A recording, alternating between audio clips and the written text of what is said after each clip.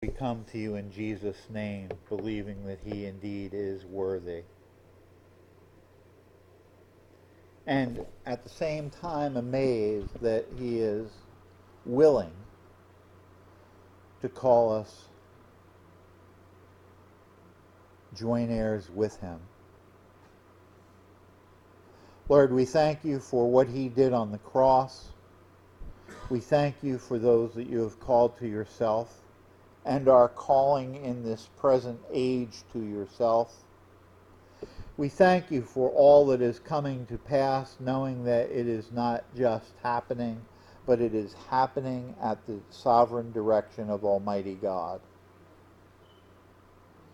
We ask that you would help us not to fear, but as Jesus instructs us, to in fact be of good cheer, because he's overcome the world.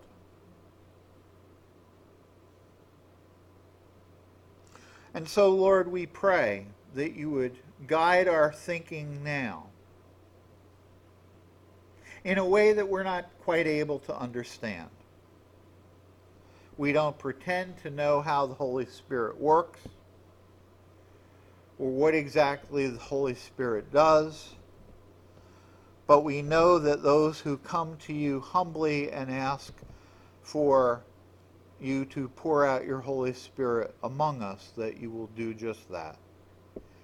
And that he has pledged to be our teacher, and so we come to you in Jesus' name, asking that you would teach us for your glory, for our good, and to equip us to be lights in an ever-darkening world. We pray in Jesus' name. Amen. I'm going to start off with, turn to Revelation chapter 5.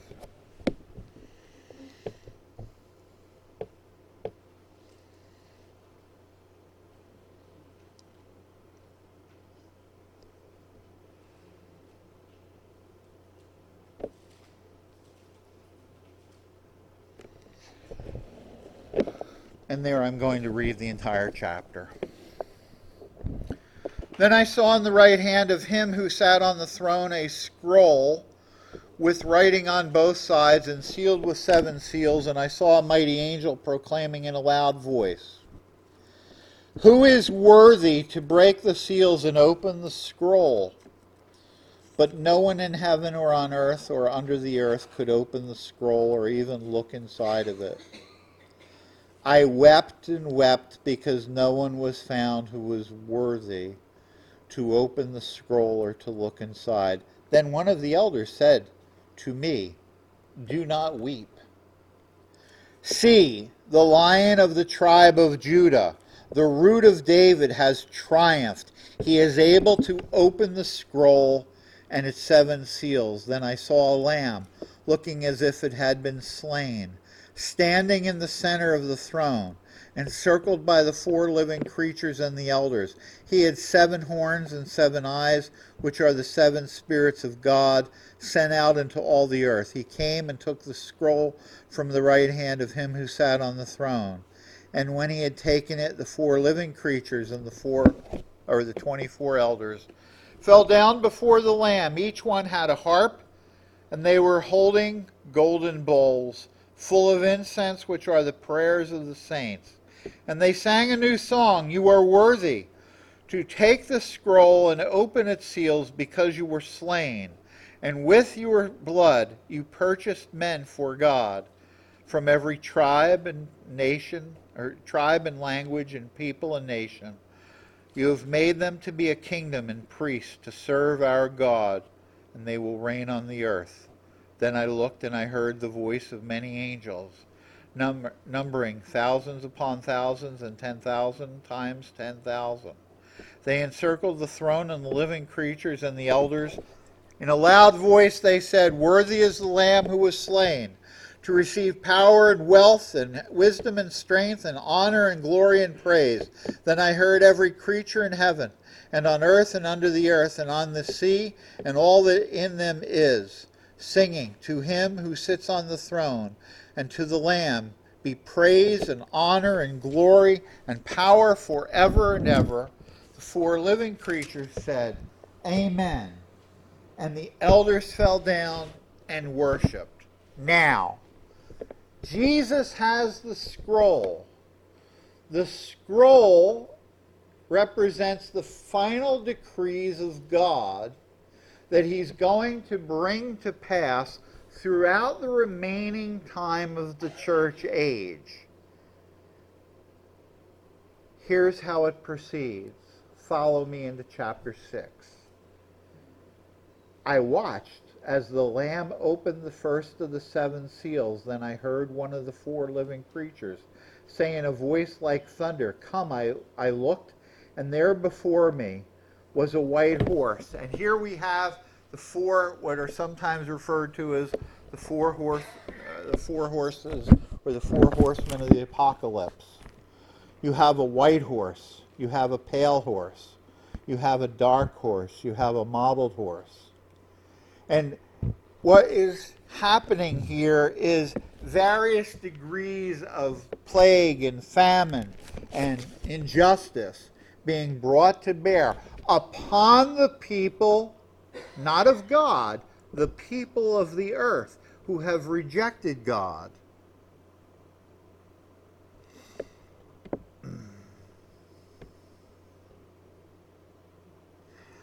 Verse 5.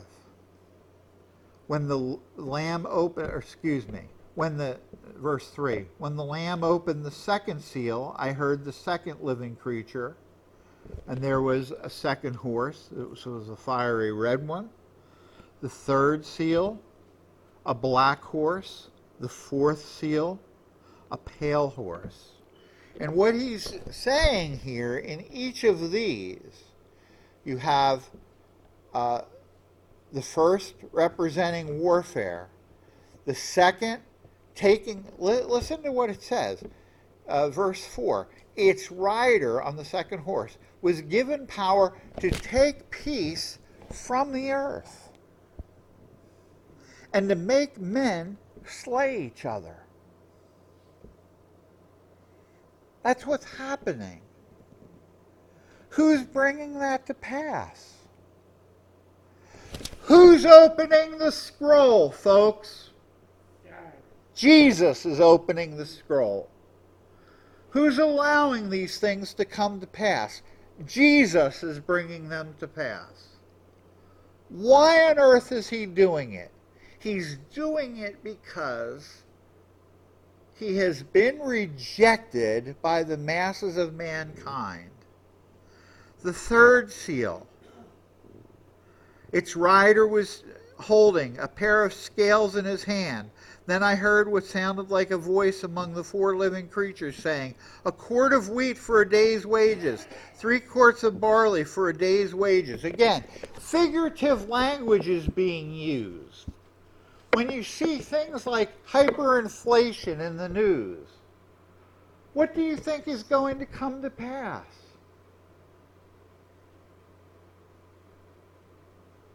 You know, we're not in this. I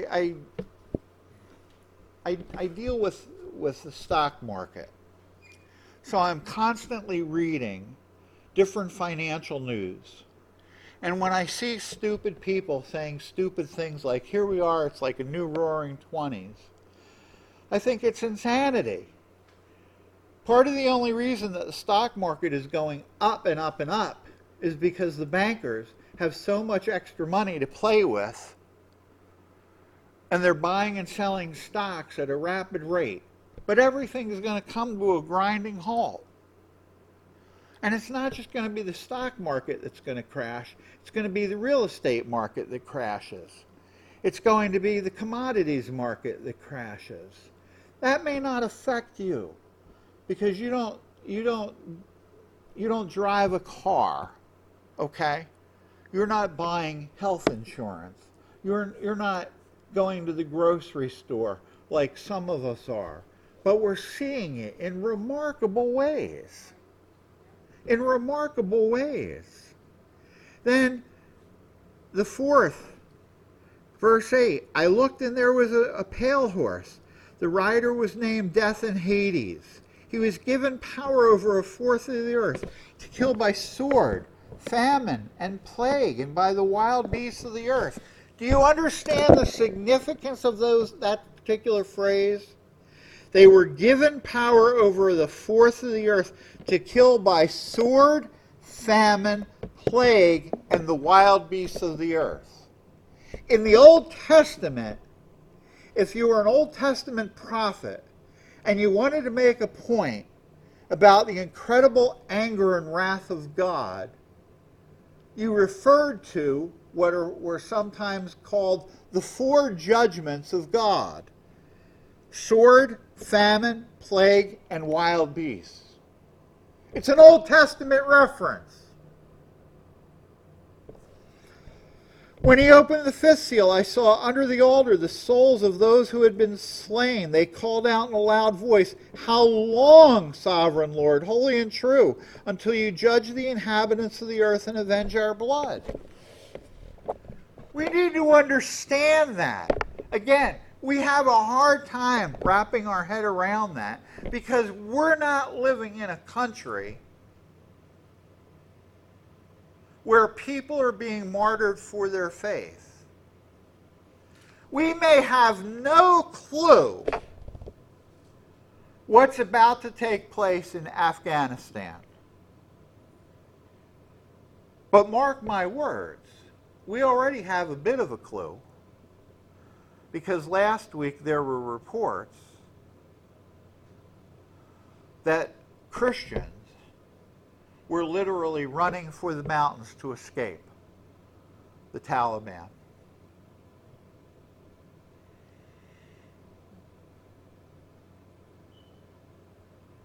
I started off by saying one of the most beautiful places that Ann and I have ever been to, and we like to travel. And when we travel, we make a point to really enjoy ourselves and enjoy the creation that God has made. We were in awe, and that would be probably the only appropriate word. We were in awe in the Canadian Rockies. British Columbia and Alberta, Canada, two of the western provinces of Canada.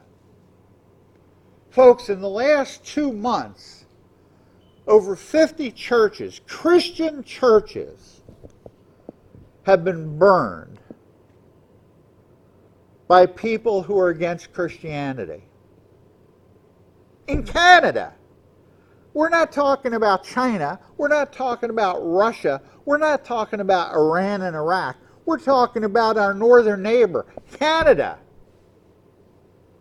which up until 20 years ago, you could go into Canada without a passport. Now you need a passport. Before that, you just cross the border. Yeah, this is where we're staying. Going to be here for a few days. I'll check with customs on the way out. Friendly relationship. I don't know that I'd be interested in, going across the border and identifying myself as Pastor and Mrs. Rudolph. I don't see Canada as friendly space anymore. At all.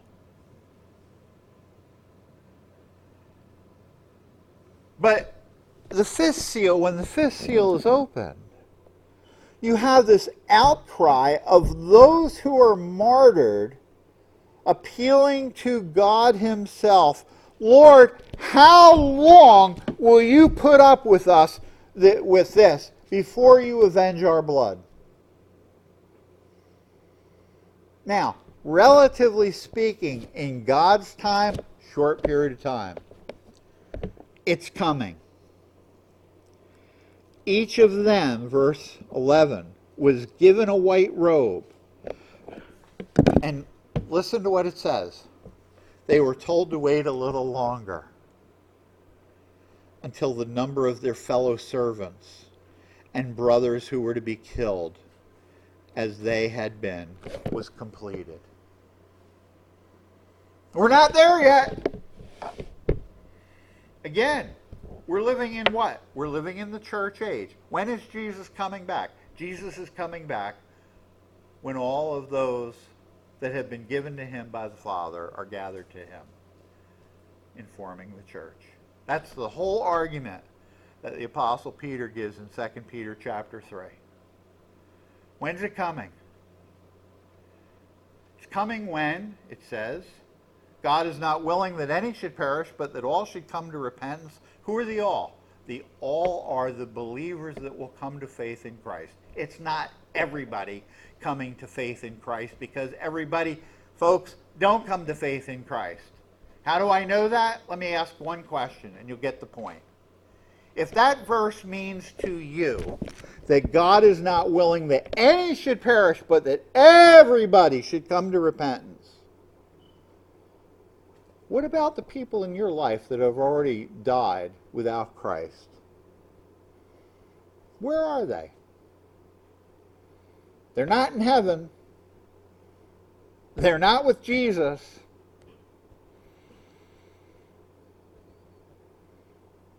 That verse is not talking about everybody. It's talking about believers, or those who will become believers. Look at the context closely, and you'll understand that's no different than what's happening here in Revelation chapter 6. Lord, how long? How long do we have to wait?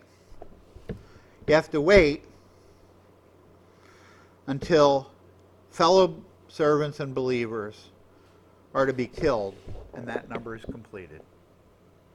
That's how long you have to wait. I watched as he opened the sixth seal, and there was a great earthquake. The sun turned black like sackcloth made of goat hair. The whole moon turned red, blood red, and the stars in the sky fell to earth, as late figs drop from a fig tree were shaken by a strong wind. The sky receded like a scroll rolling up, and every mountain and island was removed from its place. What's he saying there? He's using figurative language that among the other things that God is going to do as a demonstration of his great anger and wrath is what we see happening right now. I don't think a week goes by that we're not hearing about earthquakes and volcanoes and hurricanes and torrential storms, that what we might have considered at another time in our lives as normal is going to be ratcheted up in amazing ways. When we lived up in Bloomsburg, we were often amazed. It was an area, because where Bloomsburg sits, it's between mountains, and you can see the weather in a rather interesting kind of way. I mean, you can watch the clouds come in, and it just interesting for us. Terrific storms. So what happens? We move down here. The worst storms of my lifetime have been since we moved down here. Now, I don't pretend that, God is following the Rudolphs and sending storms their way. But he is the one bringing them to pass.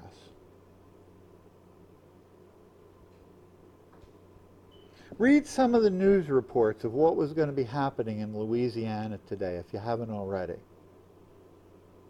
They were talking like not inches, they were talking feet. 10, 12, 15 feet of rain. A storm surge that had the potential to just level everything in its path. Winds 150 to 155 miles an hour. That's enough to just completely take a house right off its foundation.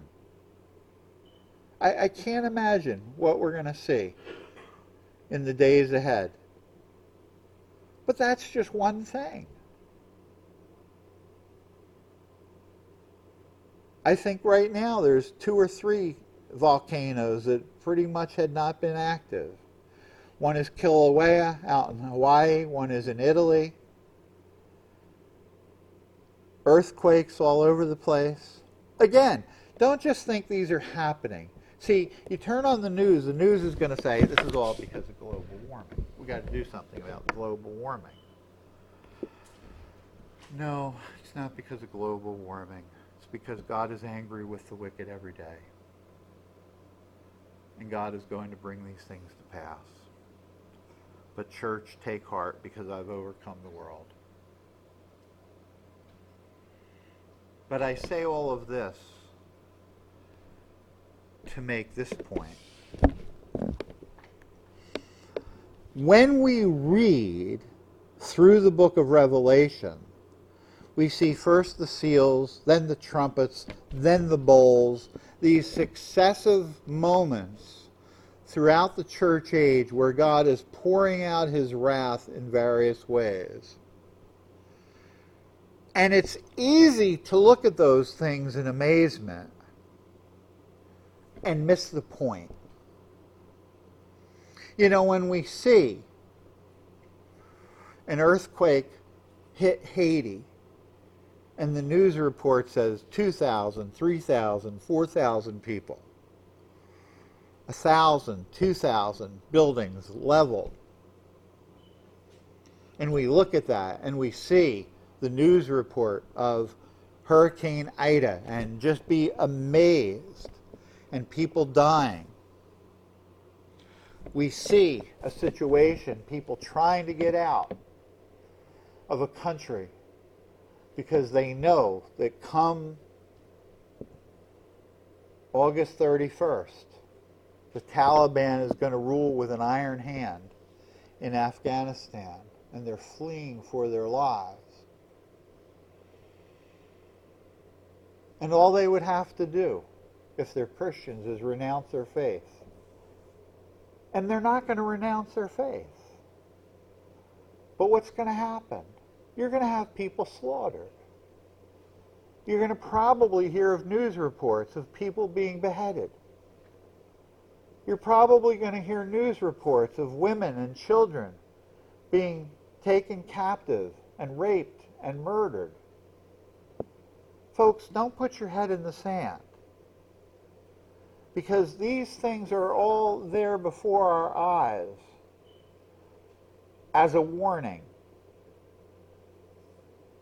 During the time that Jesus walked on the earth, there were times that people would come up to him with various tidbits of, we might say it this way, what's in the news?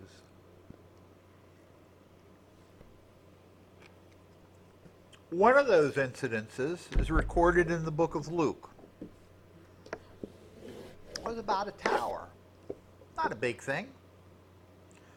Probably wouldn't have been a big news event. Might have been, depending on, if they would have had the internet, but they didn't. So it was a tower. And the tower fell down. And 18 people died. And you can just imagine, I can just imagine, use your imagination with me for a moment. One of the idiot talking heads comes up to Jesus with a microphone. Jesus, what do you make of this? Tower falls on people. Probably didn't build the tower up to building code. Is there anything you'd like to say, Jesus? What does Jesus say? You remember? He says this: unless you repent. He doesn't say it in so many words. He says, unless you repent, the same thing's going to befall you. His point is, unless you repent, God's judgment is going to come on you and fall on you like this tower did on these 18 people.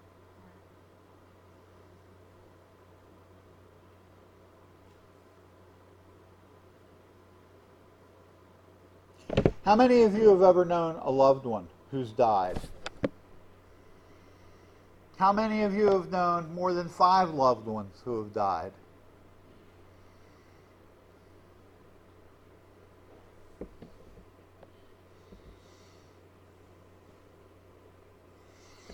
I mentioned this before. It's worth mentioning again. Birthdays are good things as you get older. because it gives you an opportunity, if you're wise enough, to really reflect for a moment at least. How many more of these do I have? Now, fortunately, I'm married to a woman who, in some respects, is wiser than me. Because I used to fret after I lost my brother that, there were certain birthdays that I simply was not going to make. Until Ann one day said, the thought ever just cross your mind that you're going to have as many birthdays as God wants to give you? And I needed to hear that because I was fixated on certain ages because of a father that died and a brother that died, both before age 65. And statistically, I know what that means. Statistically, what that means is the odds are ratcheted way up for me that I'm not going to make 65 either. And she had to remind me that you will have as many birthdays as God chooses to give you. And at some point, God took that and planted it in my heart. And I don't fret about it anymore. But before that, truly, I fretted about it. There was probably a week that did not go by after I lost my brother at age 57 that I thought about him dying at age 57 of prostate cancer. I thought about that every week until I hit 57.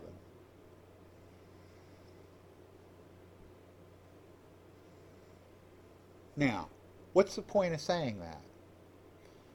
In my case, it was that. I don't know what it is for you, but some of you are either thinking about that and maybe thinking about it in a non-biblical way, or you're not thinking about it at all and you figure you got the next 5, 10, 20 years.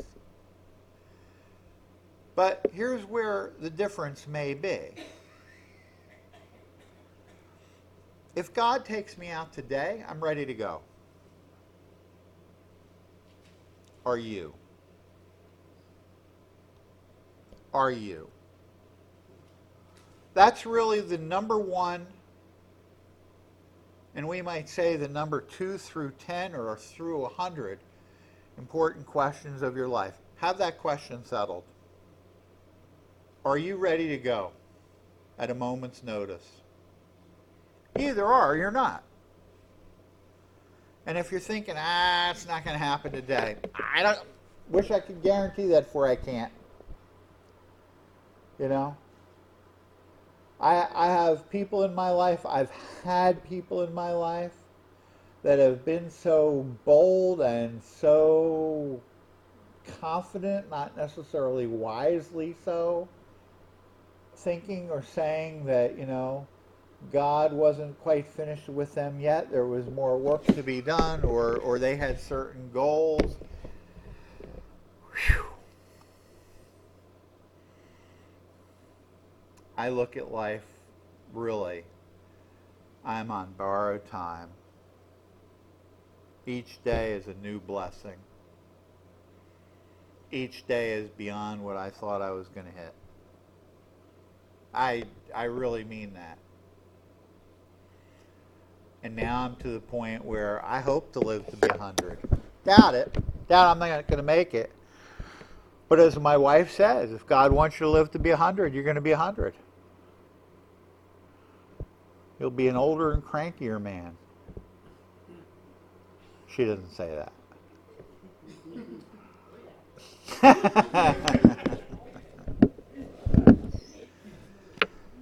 Folks, think about what's going on. Read the news. Watch the news. Watch what's happening in the world in which God has given you to live, and understand it's not just happening.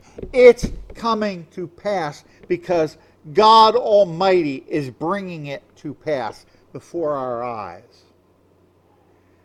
And while we can say it falls under the category of His glory, we get that.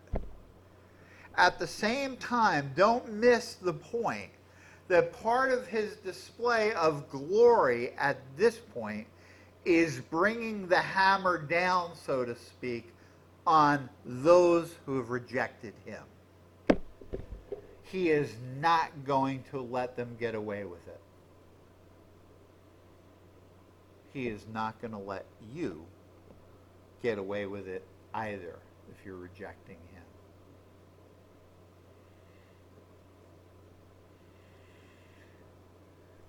We need to understand these things. Is Jesus worthy to reveal them to us? He is. But it is not good news. What you see in Revelation is quite a bit of really bad news, of really heart-wrenching news.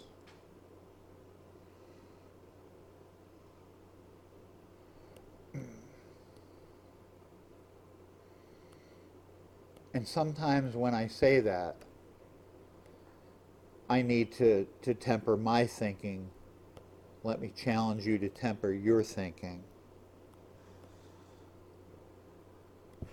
I related to my wife the other day something that was a good reminder to me.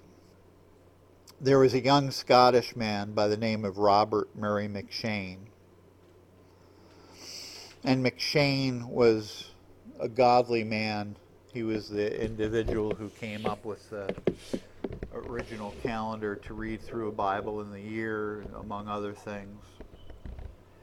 And he had a dear, dear friend by the name of Andrew Bonar, and he and Bonar would get together regularly on Sundays. After they would preach in their respective little churches, and one day they were having a conversation, and it went something like this. Bonar was telling M'Cheyne that, God had given him liberty to preach to his congregation about the coming judgment upon the ungodly, and used it primarily as an evangelistic message. To which M'Cheyne looked over at his friend and he said, I'm encouraged that God gave you the liberty to preach such a message. Brother, let me ask you this question. Did God also give you the liberty to preach it with tears? And the point that M'Cheyne was making was this. It's one thing to become righteously indignant at the lost. But understand, many of us have people that are dear, dear, dear, dear, dear to us, that when we lose them, we are not going to be so righteously indignant that they were God haters. We are going to be brokenhearted because some of them were sons and daughters. Some were mothers and fathers. Some were aunts and uncles, sisters and brothers, and neighbors that were dear to our hearts. Do we have the grace to tell them how urgent their situation is, and to be able to do so with tears, knowing what the consequences are, knowing that if they utterly reject God, oh yeah, many of us can say, well, we trust in the mercy of God, and perhaps they believe these things at the last. Well, that may soothe our heart.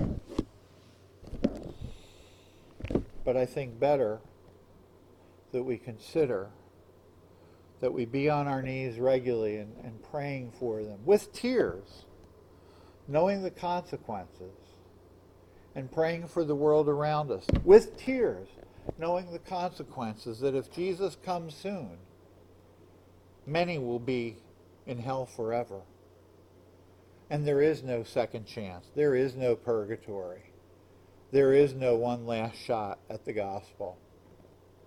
At that point, it strikes me that it's appointed unto man once to die, and after that, the judgment. May God give us such grace, like Jesus wept over Jerusalem. Help us to weep over the lost in our lives. once we have matters settled between our own relationship, between us and Him. Let's pray. Father, these are hard things, and yet these are true things. And we ask for grace to not simply be true, but to have hearts that have the ability to speak such things, to preach such things with sincere tears, knowing that when a person is lost, unless they are saved, they will be lost forever. We need your help because our hearts are hard. We like justice more than we like mercy. Lord, give us grace that we might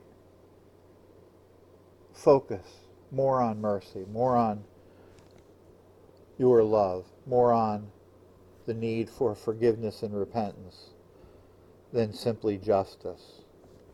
Lord, we ask your help in these things. In Jesus' name, amen.